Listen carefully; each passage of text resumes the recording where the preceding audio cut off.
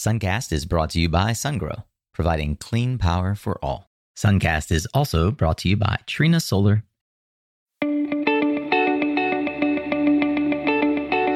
Hey there, Solar Warriors. I'm Nico Johnson, and this is Suncast. Each week, I pull back the veil on the life and business insights of clean tech entrepreneurs building the most noble and impactful companies of our time. I hope what you learn from this conversation is a catalyst for your own growth. So thanks for tuning in, and welcome to our tribe.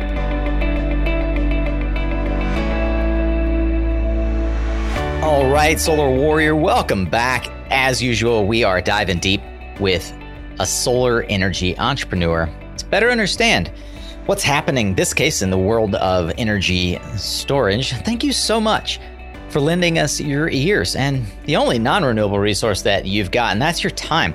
I promise not to waste it. Wherever you are, you could be doing anything right now, and we are truly grateful that you're tuning in to Suncast. If you're new here, I hope that you will come away with some new tidbits, goodies, and tools in your arsenal that'll help you grow in your personal career and your venture, whatever that may be. Today's entrepreneur is no stranger to the wild and crazy ride we call the solar coaster. Cut his teeth in the industry more than a decade ago, has worked at companies you'd recognize like Tesla, and got the entrepreneurial bug several years back.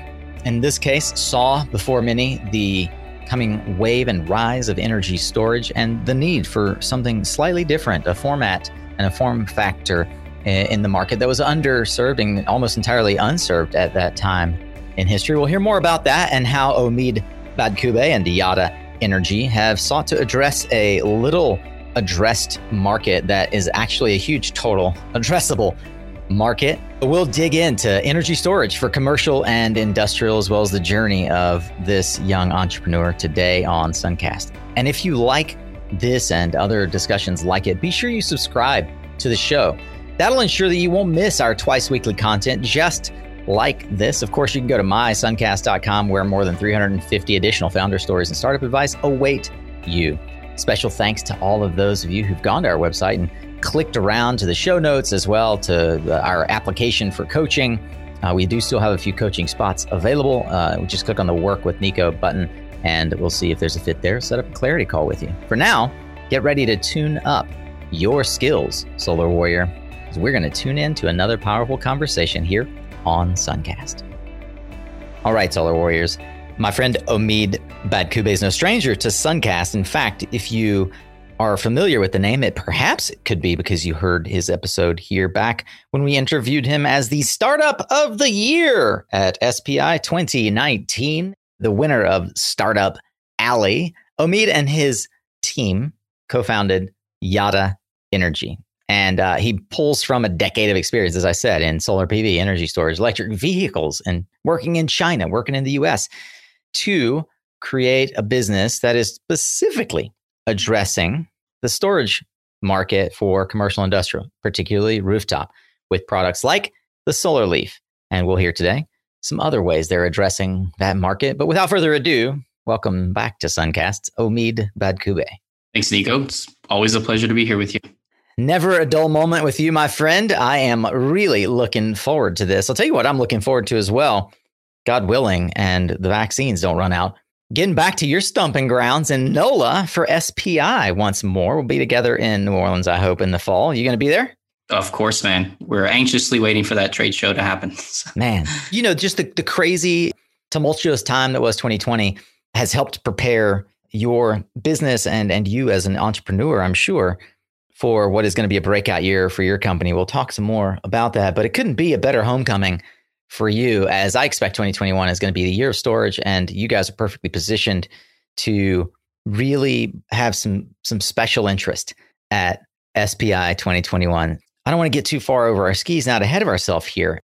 Omid, for those relatively unfamiliar with your story, can you give us some insight into your first glimpse at clean energy, when you became enraptured by this technology wave that you saw coming, and how you knew this is where your career was going to be focused for the better part of the next decade or more?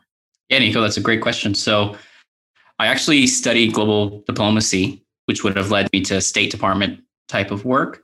But in my last semester, I was taking some credits in California and at UCLA.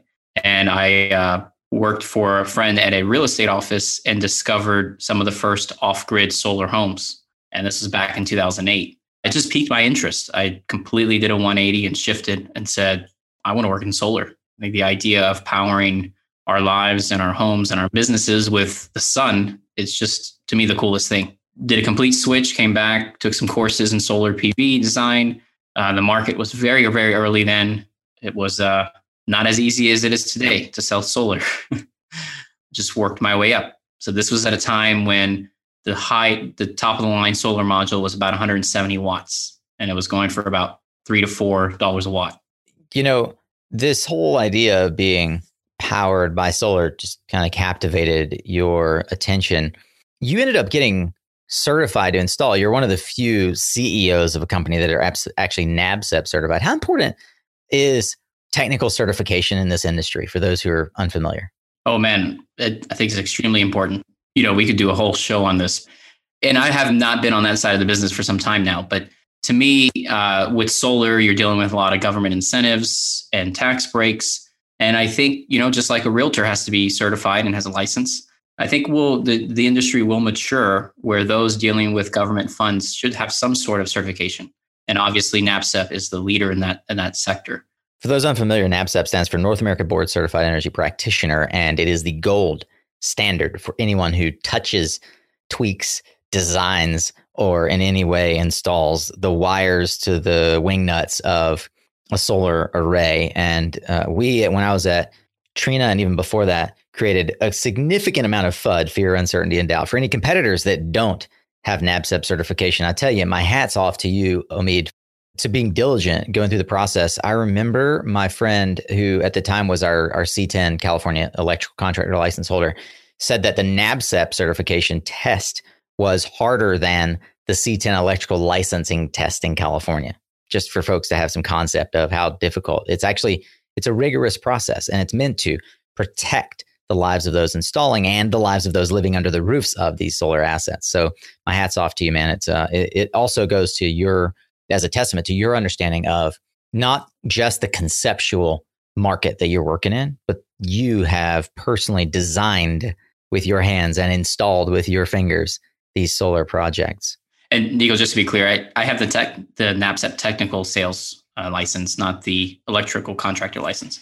But in itself, it was a very technical test to take, and probably need to go check and see if it needs updating. It's been a while since I've looked into it. So, you know, Omid, a lot of folks just don't even know how to get into the industry. And so I like to tap into that first instance where you realize this is where and how I'm going to start my career in solar. Can you take me back to that moment in time? Yeah, sure. Of course. So as I told you, initially peaked while I was in California, got back to Louisiana, and in the state of Louisiana, you had to get licensed to be able to sell and certify these systems. And I was in one of the classes, and there was a guy behind me that was just asking all kinds of questions that, as if someone that was already installing these systems. Again, this was very early in the industry. Yeah, we're talking 2007, 2008, for those who are not familiar. Correct. I looked back at him and I said, hey, his name is Ricky. He's actually one of our early investors. If he ever listens to this podcast, I said, hey, I want to work with you. And he's like, well, I don't really have a budget to hire anyone right now. And I said, I don't care. I'll just work for free. I jumped in and we grew the company. I started the sales department. At that time, he was just what's called an EPC for other solar developers, installers. And then we basically created our own division and started competing with some of the biggest companies in the state. So it just basically jumped in. I went to every training I could find. I went to all the SPIs and Intersolars and just kind of self-taught in the industry. Yeah. And you were making great money, young, in your 20s, but just took on a lot of responsibility, essentially co-founding this solar company from an electrical company with Ricky, the founder of the company that you were working with.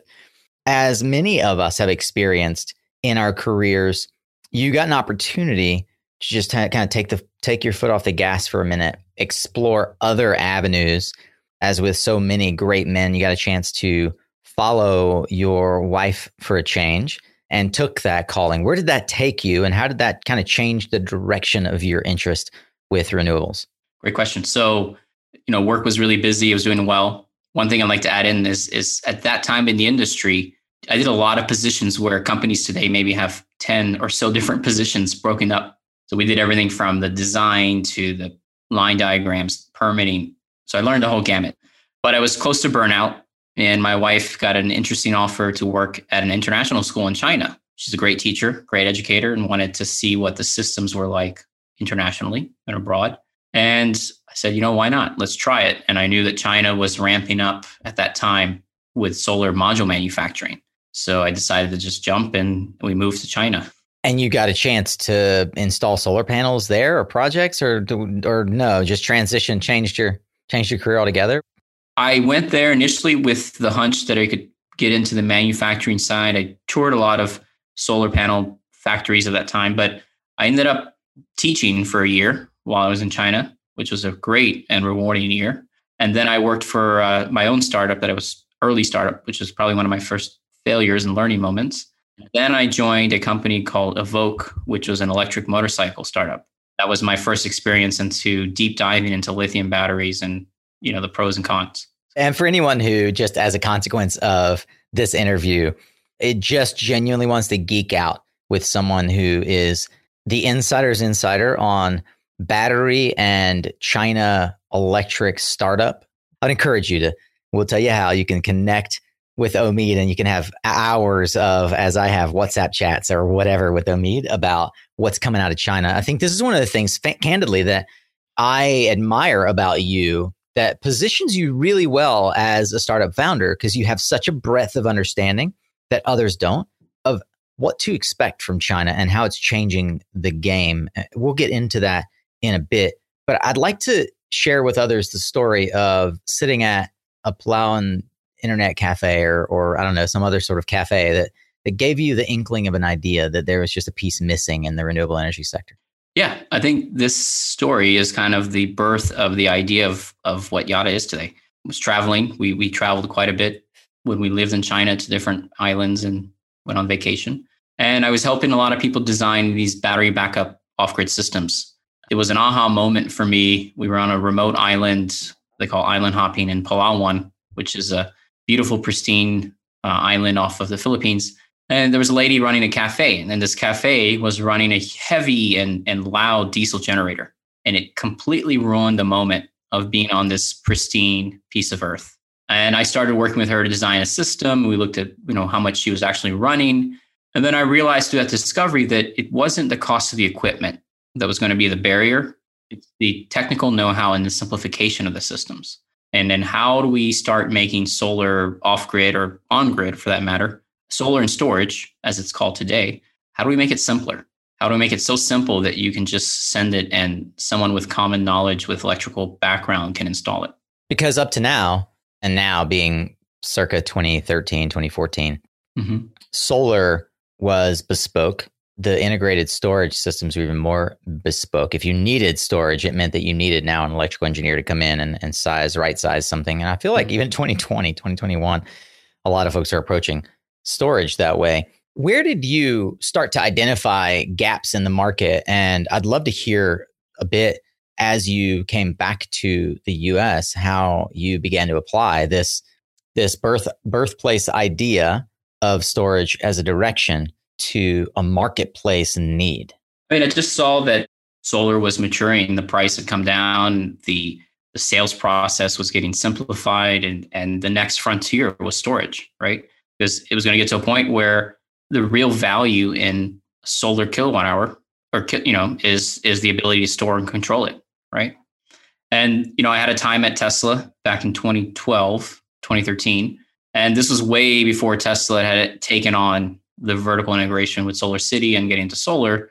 And, I loved the job there, and I had a lot of growth potential, but ultimately I decided that my knowledge set and my ability to serve was in solar and storage. And I left Tesla to get back into solar and storage. Lo and behold, they're now one of the biggest players in that sector, which no one would have known at that time. But what's the inception story? I seem to remember kind of like our past guest, Philip Brunner, was I seem to remember almost like one of our previous guests, Philip Bruner, who was presenting his idea at I remember like a roundtable networking thing. That's sort of how Yada was born, right?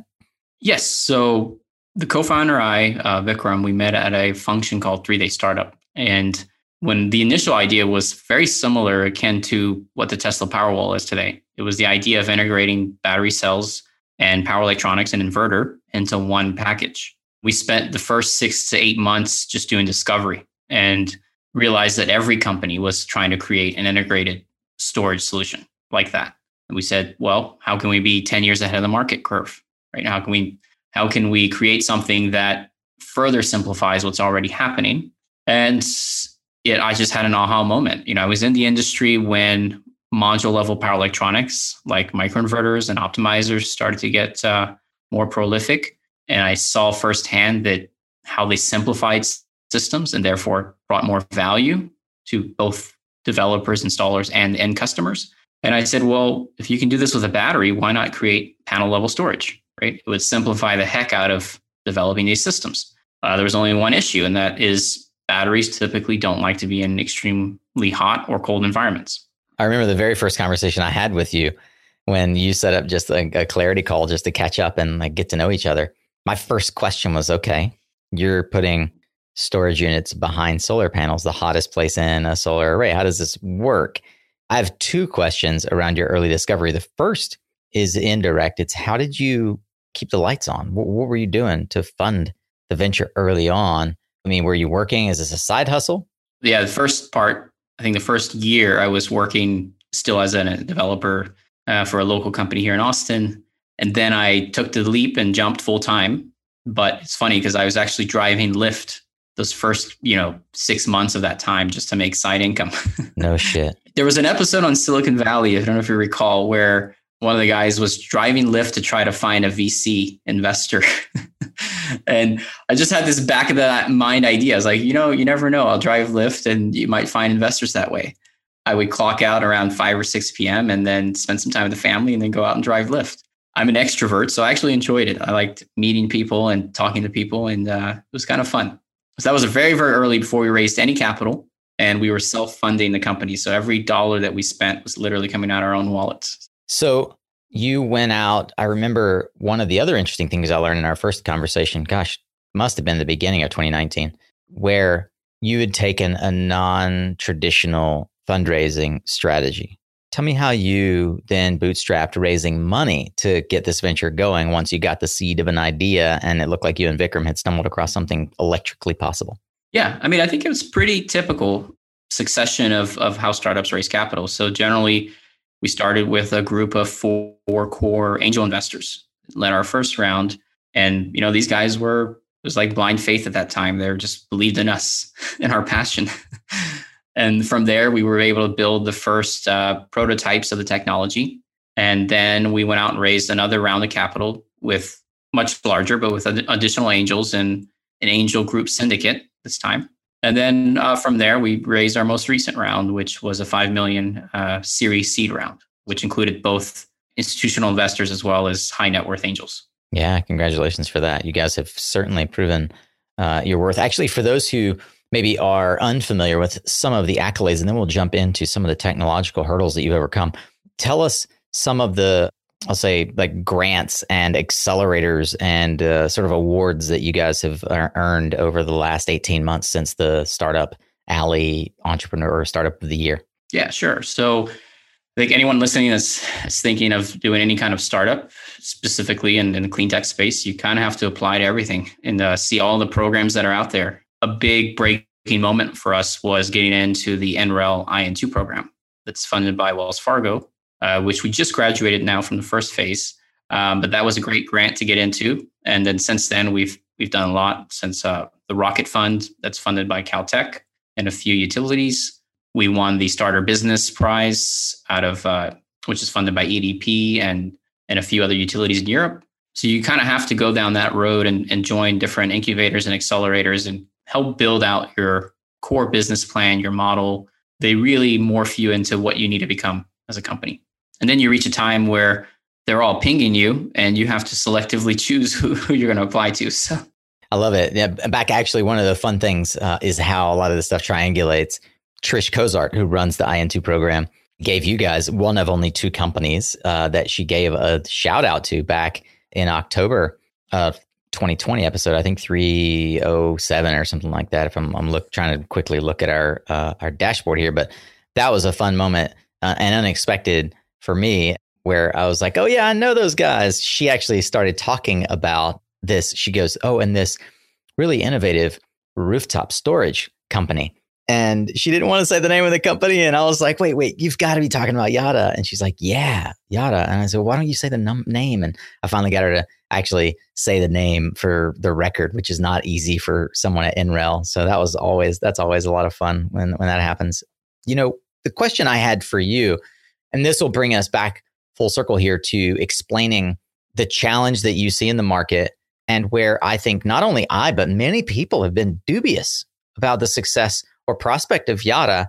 And it comes back to an early interview I did with Fareed at JLM, right? Like, I've seen several iterations of companies like JLM that purport module level storage in the way that Enphase ages ago purported module level electronics, right? Like, it seems on the surface this is inevitable, but there are some really core fundamental hurdles to overcome, not the least of which is heat dissipation and how batteries, if anybody's got a Tesla, right? Like, how batteries under heat just perform so much more poorly. So can we just start at fundamental, like 101? Why do you believe that there's a market for, and a big market for, and now you've got a seed round of $5 million to show that there's actually appetite for module level storage? And how are you going to succeed where other companies like JLM have failed?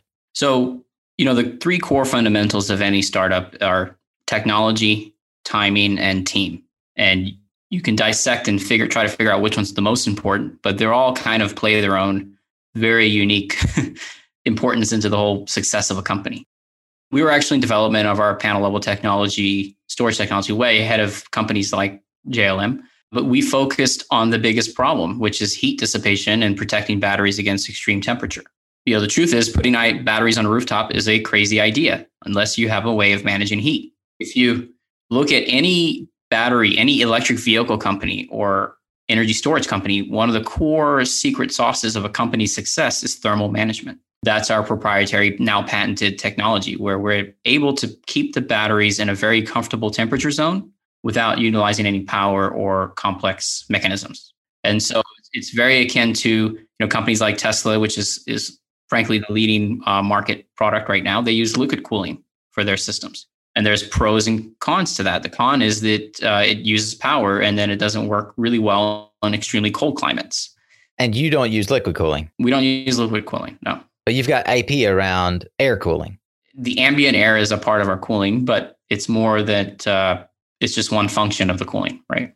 So actually, I want to pause there for a second, because I know that you've got a whole, you've obviously pitched a lot why your technology is different and better, but I want to ask some of the questions that I think are probably in people's minds, and some of the questions that you've illuminated for me that I was unaware of.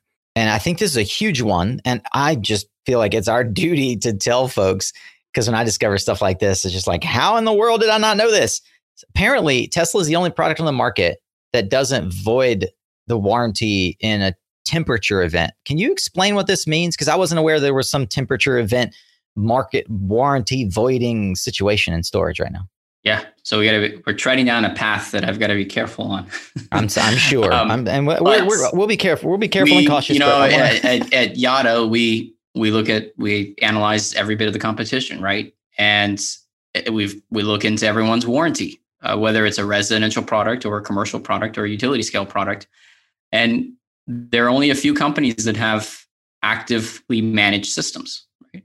And if you start digging deep into these warranties for these products, it's kind of surprising that Tesla's, to our knowledge, there may be some others, but they're the only ones that their warranty doesn't get voided by some extreme weather event. If you've got one or no one, and you're listening to this, and this is anathema to you, and you want to say, hey, we're ours too, ours is good too, then I would encourage you, ping us on LinkedIn, because I'm sure, Omid would love to know about it too. But keep going, Omid. We're still very early in the days of energy storage, right? Like, think of when solar panels first came to market and all the advancements that we've now And I would say, a lot of companies and when you sell energy storage, you're selling it to a wider market, which means varying degrees of temperature, right? Right. You have heat waves that are now occurring, which are unexpected, and you have polar vortexes that bring extremely cold temperature. In batteries in general, especially lithium iron phosphate or lithium or NMC, they're kind of like the human body. They like to stay between 32 and 110 degrees Fahrenheit. Anything beyond that can cause long-term damage and reliability to the cell. And so because of that, there's a lot of products where the engineering and the technical lawyers of the company come in, they look at it and they say, oh, wow, we got to scale back this warranty for these events. Whereas for us, we've designed for this. Like, we knew we're going to be in extremely harsh environments on a rooftop. We've designed that into the technology. What about the chemistry? And one of the first things I asked you was, okay, is this lithium ion? Are you using some other type of chemistry? And I know there's some things that per IP and trade secret you don't want to discuss around your chemistry, but talk to me a bit about the way that this chemistry of energy storage dictates where and how the storage module can be used, how you guys have positioned or tried to innovate in that regard. We're cell agnostic. We can build the technology, the core product with any slew of battery technologies. But we were very big early on lithium iron phosphate. Its inherent safety, its longevity, it's typically higher cycle life than other higher output cells. And it's slightly heavier, but we've learned to use that as an asset because we've now used the solar leaf as a ballasting mechanism as well on commercial rooftops. It's a ballast as well? Correct. So I would say somewhere around 80% of commercial rooftops are ballasted. Installers today place concrete blocks for that weight system. With our solution, they're now not only offsetting concrete blocks, but they're adding active energy storage. That is genius. So it actually allows for replacing sort of like a dumb weighted technology with a smart weighted technology. Correct. Which has its issues, right? We've heard from a lot of installers and roofers that these concrete blocks actually disintegrate over time and cause warranty issues because then you have sediment on the rooftop that can cause issues with the roof. Roofing warranty issues, yeah. Roofing warranty issues, right. But that's long term. But yeah, the standard today is to use a concrete block to ballast commercial rooftop systems. And instead of using concrete blocks, we're using energy storage. We like to think it's the best thing since sliced cells. The best thing since sliced cells. You definitely should trademark that. I love it. That's really good. I love you guys have a bunch of quips like that. So I love it. And Andrew sometimes toss them out like they're just natural part of conversation. You've done a smart job of recruiting your team. And I want to come back around to this in just a moment. So don't let me forget. I want to talk about Andrew and some of the other folks that you brought on your team that are just crack smart.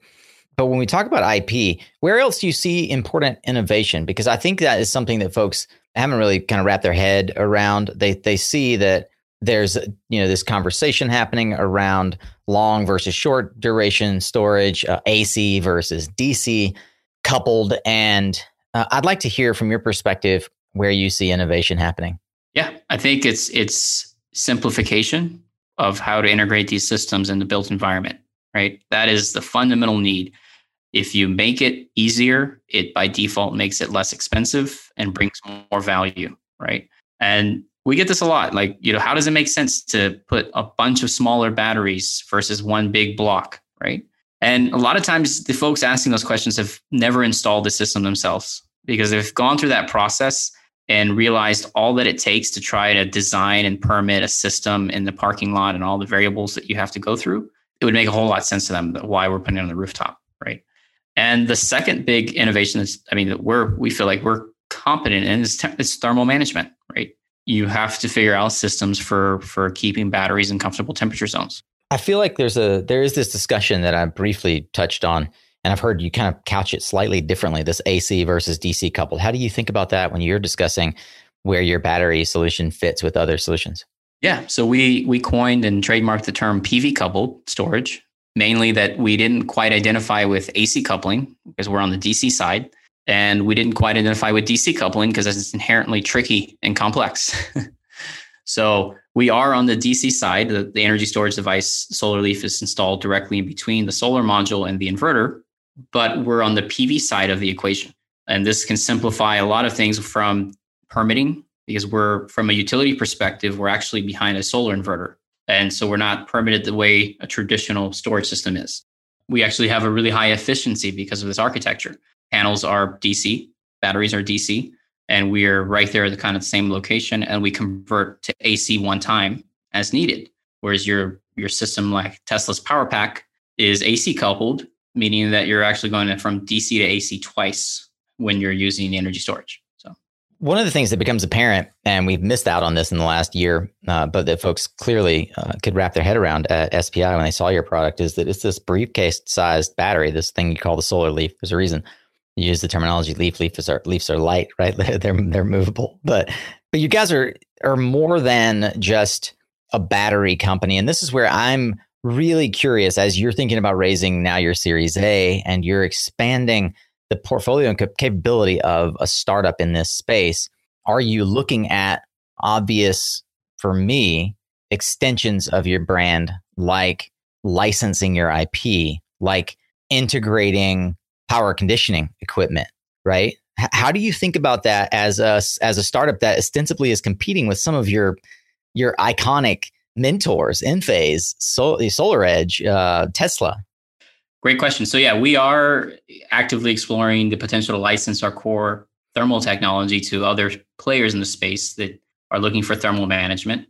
That's a heavy question, right? There are a lot of startups that take on too much, and then there are those who just kind of don't take on enough. And customer discovery is extremely important. We talk to a lot of customers, and we realize that the market is looking for a complete solution. They don't like buying X from this company and this device from this company, because when there are issues, they like to point fingers at each other, right? And it's frankly why a company like, SolarEdge has done so well in the industry, because they've solved a really effective inverter system plus rapid shutdown and optimization, right? In one company. And so for those reasons, that's, we're announcing some exciting news pretty soon, but we'll be focused on building out our complete solution. So we're not just building batteries. We're going to be providing a complete AC and DC solution for commercial rooftops. If I'm reading between the lines, that means you're going to bring out an inverter to the market. And not only an inverter, but we're going to create a completely low voltage system design that is scalable down to any system size. And it's going to compete really effectively with string inverters with rapid shutdown devices. Effectively taking SolarEdge head to head. I mean, there's really nobody else that can own the commercial market the way that SolarEdge does right now. That's the competition. Am I right? They're definitely the leader, right? Yeah. Because there are a lot of companies now that are, have come out with very unique rapid shutdown devices, and they're taking foothold. But yes, so SolarEdge has done extremely well in the C&I space because of their all-in solution. It's the time of year where folks start moving around from business to business, job to job. Career transition is at its peak, and it's often a time where folks look to someone else to help organize their thoughts and guide their principles. I've spent the last 15 years in renewables. I've spent the last 5 years coaching founders and startup executives in this space specifically. And for the last year, I've been helping folks transition out of oil and gas and other industries into renewables. And I've found that there are a few things that are commonalities. And I'd like to invite you, if that sounds like something you're interested in, to have a conversation with me about whether or not coaching might be in your future, and working with me might be something that would help level up your business or your personal career path. You can fill out an application over at mysuncast.com. Just click on the Work With Me button in the very top right. And everyone who fills out an application, I'm going to set up a 15-minute clarity call. So I'd invite you to fill that out if this sounds remotely interesting to you. And let's have a chat. See if there is, in fact, a fit. I look forward to chatting soon. Thank you so much for tuning into Suncast. Let me know if I can help you in other ways. Here's a question that I'm sure you've entertained as a thought exercise. Suppose, as has happened in the last few years now with SolarEdge saying, you can't really play in this game unless you've got rapid shutdown. Suppose a law comes in to play that says you can't put batteries on rooftops. I mean, it's not outside the realm of possibility that with the amount of war chest that Enphase and SolarEdge have, that they could just attack the laws and just sort of try to shut you down that way. What happens to companies like Yada at that point? It's kind of the other way around with that question, Nico. It's more and more utilities and fire departments are actually being very cautious with having a bulk system of energy storage in one location, because that's when it becomes dangerous, right? You have so much potential energy in one location. And if you look at, you used to have everything in a shipping container. Now everything's moving to cabinet-based systems because they have further heat spread between the stacks of batteries. And that's very important to us. So our product is going to be 9540A certified. 95, what's that mean? So 9540A is a testing protocol for basically proving out the non-flammability of your product. Right? Yeah, and that's where using lithium iron phosphate is also critical. Yeah. And so we've actually have been in touch with a lot of fire departments in some of the most strict markets, making sure that we're ahead of the curve. And the idea of having our format, which is completely distributed, the battery packs are, a very nominal small size, and they're spread apart. It actually poses a far less risk than having batteries in one location, indoor or outdoor on a building. So it's one of those things where, on the surface, it sounds counterintuitive, but that's one of the benefits is as we feel as more and more regulations happen in this industry, we are actually going to shine further and further because we've created a solution that is very effective at minimizing risk. I hear you talk a lot about C&I. Is this something that you at some point are going to be able to offer to the residential market as well? Correct. So we do have in our roadmap to go into residential. We've identified C&I and specifically commercial rooftop systems, 500 kW or less as our sweet spot. One, it's an untapped potential market. There's very few players. And two, we solve a lot of pain points. So the idea of trying to fit stationary battery systems around, let's say a grocery store, it's very complex, or an apartment complex. We do plan to branch into residential, but we chose to start with a market where we thought we could scale very effectively and very quickly and have more devices sold per project than sites. Can you speak to any early customers are you at liberty to talk about customers that you've got on the hook? Yeah, I don't think I can disclose any specific customer because some of them are still early, but we're talking to some of the biggest C&I developers in the US market. And some of the biggest retail customers as well, as I understand. Correct. So there's a big push for putting solar and storage now on a lot of flat roofs. Not only is it cost effective, it's economical, but it's a lot of companies are now making waves and it's the future. How do we turn these rooftops into power plants? This may seem like a dumb question on the surface, but is this retrofitable? Like there are hundreds, thousands of Walmarts and Targets and Walgreens out there with already installed. You guys actually, you guys have PanelClaw as a partner. Their Polar Rack or whatever you call it. Like, can you go back and lift some panels and toss a solar leaf underneath all of those projects? You can, especially with we've integrated with PanelClaw's Claw FR system, and any system that has a Claw FR. Of course, there would be some mechanical design that needs to be done, but we can go back and retrofit storage. But the important thing, Nico, is only 3 to 4% of rooftops today have solar on them, commercial rooftops. So it's a wide open market, and that, is huge potential for growth. And now it's not even about, one of the things that's plagued this market in the past is it's very difficult to sell into, right? Resi, you sell to a homeowner, and there's an emotional aspect there. Utility scale, obvious reasons why that's doing really well. In C&I, and specifically commercial, the landlords, the building owners, never paid the electric bill. It was always the tenants. The tenants didn't have any reasons to invest in these systems. That's all shifting. And it's shifting in a model where these rooftops are now seen as valuable square footage and deploying these dispatchable systems within urban environments. And utilities have taken notice, and very progressive utilities are looking to invest in these systems and provide energy services to end customers. One of the things that you shared with me in a previous call that just sticks out in my mind is some of the advantages that I know my project development friends would be interested in hearing when thinking about right sizing or even potentially oversizing a system. How does adding storage to a project, and maybe it's just the Yada system, I'm not clear, but adding storage, how does that allow you to maximize the potential roof availability? So there's some yet to be benefits of our system that we'll be launching in a future generation. But by having storage on the rooftop and DC coupled in nature, but specifically in our architecture, there's a whole new set of benefits that you can bring not only to storage side of the equation, but also now to the solar PV side of the equation, right? And just a anecdote, you typically design a solar PV system based on a theoretical best month of production. And you might oversize that system for, the balance system, the wiring, the inverters based on that 1 month, right? But the rest of the year, you're underutilizing your balance system. By having storage on the rooftop, we can actually maximize this architecture and also reduce interconnection rates. And so that gives us the ability to actually lower the cost of solar as well. And in some cases, the savings from interconnection, we can apply that to the cost of energy storage.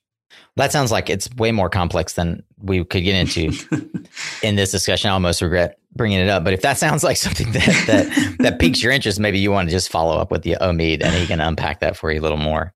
You mentioned that it's a market that's traditionally difficult to sell into. You did something early on that I found really intriguing. One, you brought on a guy named Phil. We'll talk about Phil and why that's important. But before we get to Phil and how you're building out the team, you have someone on your team who I deeply admire and have been friends with for a long time, Andrew, who was one of the early guys at Jelly. Most folks maybe don't recognize the name Jelly because Jelly positioned themselves as the energy operating system before storage was even a market to be really triaged and built out. Andrew was thinking about how to sell storage to clients like BMW. Why, from your perspective, does this seem like a compelling opportunity for Andrew, who by all accounts is one of the few like really successful sales guys in the storage sector? How'd you get Andrew to come on board? What does he see as the opportunity from his angle as someone who understands how difficult it is to sell this? It's funny because Andrew actually found, well, it's a very interesting story, but this plays into the three critical core things, right? Mm-hmm. Timing, team, technology, right? You got to build the right team.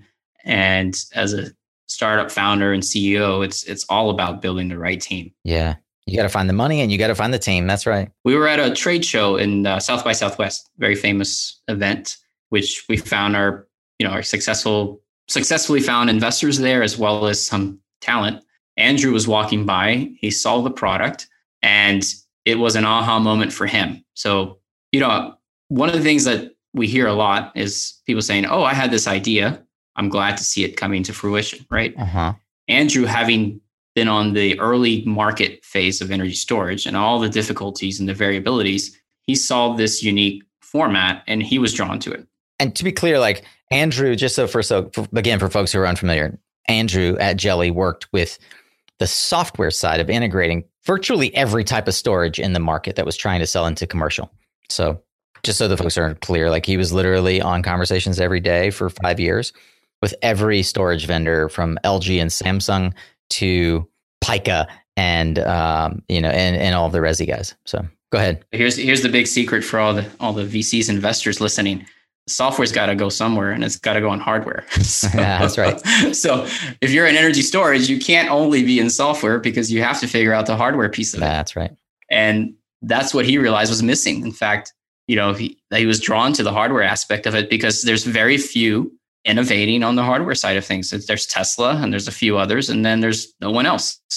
And for those who want to hear a cheeky Aussie take on this argument, we did a fantastic, it was the first in our great debate series back for SPI 2020 with our friends from Extensible Energy and basically an Andrew, where we discussed the difference between software and hardware. But I digress. That's one that you can easily find on our YouTube channel as well. But let's talk about building the team here, because as you said, it's part of the trifecta. How have you gone about as a CEO bringing credible counterparts to your team who take responsibility off of you and give credibility to your investor base? Yeah, I think the first thing I look for, Nico, is passion. The person has to see the future of the product and be passionate about why they would wake up every day and go to work and get through the difficult moments, right? Phil, for example, came to us and he saw Phil Gilchrist. He's our COO, and he had a great, background in manufacturing from companies like Dell. And then he was at a company called SolarBridge that helped pioneer microinverters. Yep. Sold to SunPower. And then he saw our format and he said, wow, these guys are doing something that's basically the next evolution of the microinverter, but now with storage. And I think it's the key is, I mean, we've had some hard moments, right? As a startup raising capital, it's not always easy. And it's the passion of the team, the fact that every team member feels that the company is a part of their own and they're all working towards the same target.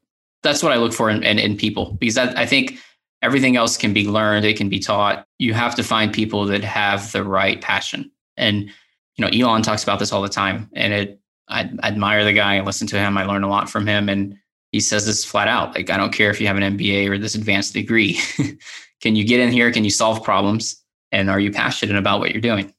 Omid, definitely agree with you on so many levels here. One of the things I want to leave the listeners with before we jump into some of the things that are more inspirational in nature is just tactical examples, practical examples, perhaps.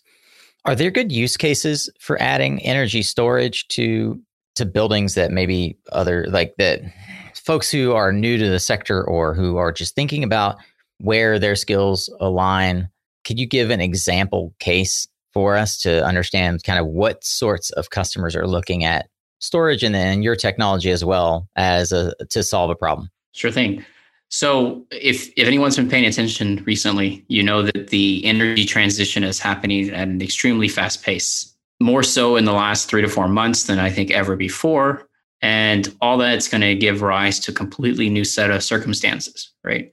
As buildings start to deploy more EV car chargers, their demand profiles will change. Utilities will have to adapt to that. The price of power fluctuates. In some markets, we have time of use, but in most, we don't. But as the prices start to fluctuate greater, more and more utilities might shift to a time of use way of billing. And so the value of solar comes down to how it can be controlled, right? And that's where our product comes in, is it intrinsically ties storage in the solar process and allows you to have dispatchable solar. And it'll become more and more prevalent when you have demand changes and electric vehicles and all the things that are happening today. So you've got examples at the utility like Tesla and Fluence, and at the commercial level like our friends at Blue Planet. Like, what's the difference in adding it at this panel level versus at the system level? At the panel level, you can do it in a very distributed way. You don't have to make a commitment to a huge amount of storage. So it all boils down to simplification, right? With our product, panel level storage, you can roll it right into the solar PV process. It can get designed and permitted and installed by the same crew. Okay. And so you're avoiding a lot of customer acquisition costs, design costs, engineering costs. And then another issue in this industry is people are kind of hesitant to adopt one technology because they feel that it's improving quite rapidly. And we kind of solve that issue because you can buy storage in an incremental manner. You can start with 100 of our units and add 100 kilowatt hours and then come back and expand over time. This is all enabled by our low voltage PV coupled architecture, which includes both the storage and the PV inverters that allow you to basically expand the system effortlessly over time. You've mentioned the inverters a couple of times. When are these going to be available? Yeah, so we'll be launching them next month. It's going to be the first of its kind microinverter for the commercial rooftop space that is cost competitive with traditional string inverters with rapid shutdown devices. What does that mean, cost competitive? Meaning that our price per watt is going to be very similar to that of buying a string inverter and then having to separately buy rapid shutdown devices and install them. Got it. We're basically avoiding that. Yeah. Bundled solution in one product that you'd otherwise have to buy in 2 or more products. Correct. And then we call it our storage ready architecture. So developers are now starting to buy these systems so they can come back and add our storage at a later date. Omid, one thing that stands out to me, and I can't rationalize this sometimes about, it's like Occam's razor for startup success. You need growth to get investors on board, and you need pilot projects, and you need a team to go and get those projects, but you need investors on board to pay for the team to go get the pilot projects. How have you dealt with this? And also, where is the big gap right now in your team that you need filled? I mean, we've got a big audience here, potentially is looking to transition from their current solar module sales career to energy storage. Where's your big gap? If I look back at the history of the company, it all comes down to heart. And what I mean by that is not giving up and finding the right team to push the company forward. Because when you feel that you have a really unique proposition, then you start to get the customer feedback and the excitement. there's really nothing that can stop you. You're going to find the right investors over time. You're going to figure out the technology and you're going to just establish the company, right? Yeah, we are growing. And right now we just posted a director of software engineering position. And we'll be looking for some sales positions as well, specifically folks that have a background in solar, but want to transition to storage. And if you're passionate and you don't have a background in solar, we're willing to interview you anyway, because it all boils down to how do you feel about this sector and how are you going to, be excited to come to work? I got to be honest, Solar Warriors, this seems like an obvious opportunity for somebody who has been a strategic account manager and has either retail customers or developer customers and wants to just walk in with an opportunity to win big for those customers, bringing them a new product category. It seems to me, Omid, like you are really still looking for hunters out there and maybe a cleaner or two that can help with account management. But Andrew can't do this on his own, right? Like, it seems to me like you need some people out there that can really cultivate the outbound account management and bring in some lions to test this new product out. Yeah, I won't second all that terminology, but yes. So if you're interested, we post all our jobs on our website, which we are about to relaunch, but also on LinkedIn and Indeed. So we will be aggressively hiring more so in Q2 of this year. So if you're interested in joining the next hottest thing in solar and storage, make sure to reach out and share your resume. Well, you mentioned a couple of things that have inspired you, having worked for Elon and other inspirational leaders in the industry. I'd love to know, when you think of solar or renewable industry success stories, who comes to mind for you? There's no doubt about this. The greatest of all time is, of course, Elon Musk. Highly controversial. I usually ask during the interview process what someone thinks about Elon, just to kind of gauge, because, you either love the man or you dislike the man. And there's very few people that are in the middle. And I like to understand, there's nothing wrong with disliking him either, but I want to understand the whys. He throws a vision out there, and then sometimes it's aggressive and they're delayed. But what he has done and the company Tesla and SolarCity have done in the industry has just basically sprung it forth. Like it's really unique.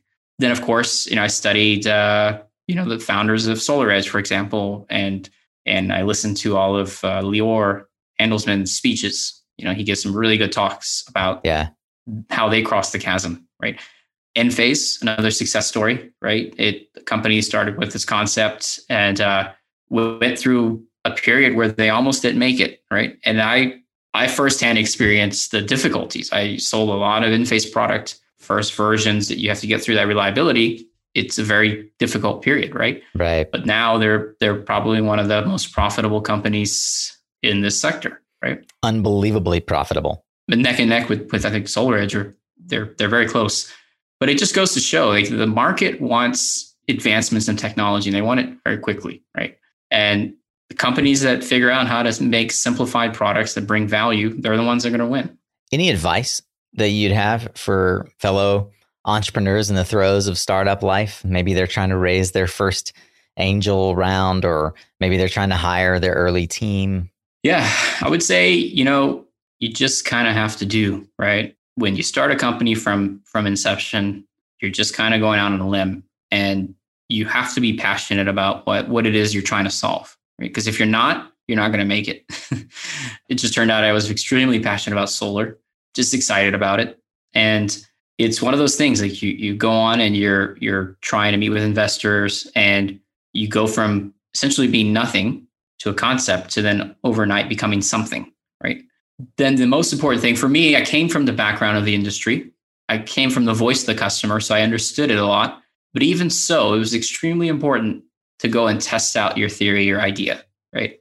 I would say a lot of entrepreneurs out there that think they have a good idea, but they haven't really tested it with customers.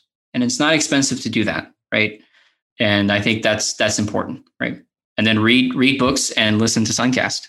Those are definitely keys to success for sure. That actually tees up my next series of questions here. Is there a book or resource perhaps that has made a big impact on how you think about entrepreneurship, or maybe even you've gifted or recommended it a ton? Yeah, I think, venture deals is definitely a must if you're trying to raise money and you're a CEO of a company. That's by Brad Feld, right? Correct. It's a really good book to try to understand the mind of what it takes to raise capital. That's not easy, right? It's a journey. The second one I think I would recommend would be Culture Code. That's by Daniel Coyle. Culture is almost everything to a startup, is building the right team and the culture and the environment. So I would say that's a very important one. And then there's the one that I always recommend to everyone is the Little Red Book of Sales. Get him there. That's a good book, man. It's been a while since when I was managing a team at one of the solar developing companies, I used to give that to every new salesperson and told them to study that. And if you follow the advice of that book, you have a successful career in sales, because at the core, it's about building a relationship with your customer. Well, Omid, it's been an unbelievable journey to watch you guys growing. And I feel like you've given a ton of practical advice and a lot of insights here for folks who are trying to explore what's new in energy storage. I think Yada is on the bleeding edge of energy storage and is opening new ground and new opportunity for commercial developers. How could folks that want to be along on this journey with you, want to at least watch and admire, how could they keep track of what you're doing? Where do you like to be found on the interwebs? Yeah, you can always send us a request on our website, but we do most of our presence on LinkedIn. So you can follow us on LinkedIn, company updates, and then, of course, Twitter. And how do you spell Yada? Yada is YOTTA. It's a decimal prefix for 10 to the 24th degree. Nice. So yadaenergy.com. Well, let's end today with our bold prediction. Omid Badkoubeh, what one thing do you see happening in the market perhaps nobody else is tracking? What's in your crystal ball? Yeah, I think we're going to look at commercial rooftops and rooftops in general as the future power plants distributed amongst urban environments. Energy is going to become more and more prolific and less expensive, and it's going to be how we power the next century of progress and humanity. Omid Badkoubeh is the CEO and co-founder of Yada Energy. And today you've heard a ton about how their new form factor underneath the solar panel on the top of commercial roofs is challenging the way that developers and users think about storage integrated into PV systems, PV coupled, as he has coined it and trademarked. Omid, such a pleasure to have you back on Suncast. Thank you. Nico, it was great having this conversation with you. All right, Solar Warriors, that is a wrap, of course, on today's episode, but we are far from finished, as you probably are used to. We are posting over on LinkedIn or Twitter, and I would love your feedback. It is always helpful for Omid and I to know, what did you dig? What did you not? What's clear? What's left unanswered for you? You can find those posts on LinkedIn. You can also go to mysuncast.com and find our blog post, which has all the social links. If you're confused or whatever, you just go to mysuncast.com, click on show notes, and you'll find this episode. That'll lead you to all the resources that you and all of our other fellow Philomaths are looking for to continually learn, dig in, find the highlights from this discussion and 350 plus more over on the blog, and the book recommendations. We link to them every week as well. Hey, since you're going to be online, please take some time and share this episode with someone in your community, your baker, your candlestick maker, your brother, your hair doer, whoever it is that you think is trying to figure out how all of this works, or you think will learn more from this conversation. It's a real treat for us to see that you've shared this conversation with others, because it means that this resonated with you. I want you to stick around as we dive in to a conversation later this week with my friend Ravi at Atmos Financial. Ravi Mickelson is another investor and entrepreneur that you're going to want to meet. So as we do every Thursday as well, we have a long form conversation with another entrepreneur on what's happening in clean tech. Thanks once again to our sponsors for helping make this content free to you. You can learn more about them and how you could partner with us to help the Suncast tribe grow over at mysuncast.com/sponsor. That's SPONSOR. It's linked in the bookmarked links at the top of the page as well. Remember, you are what you listen to. Thanks again for showing up, Solar Warrior. It's half the battle.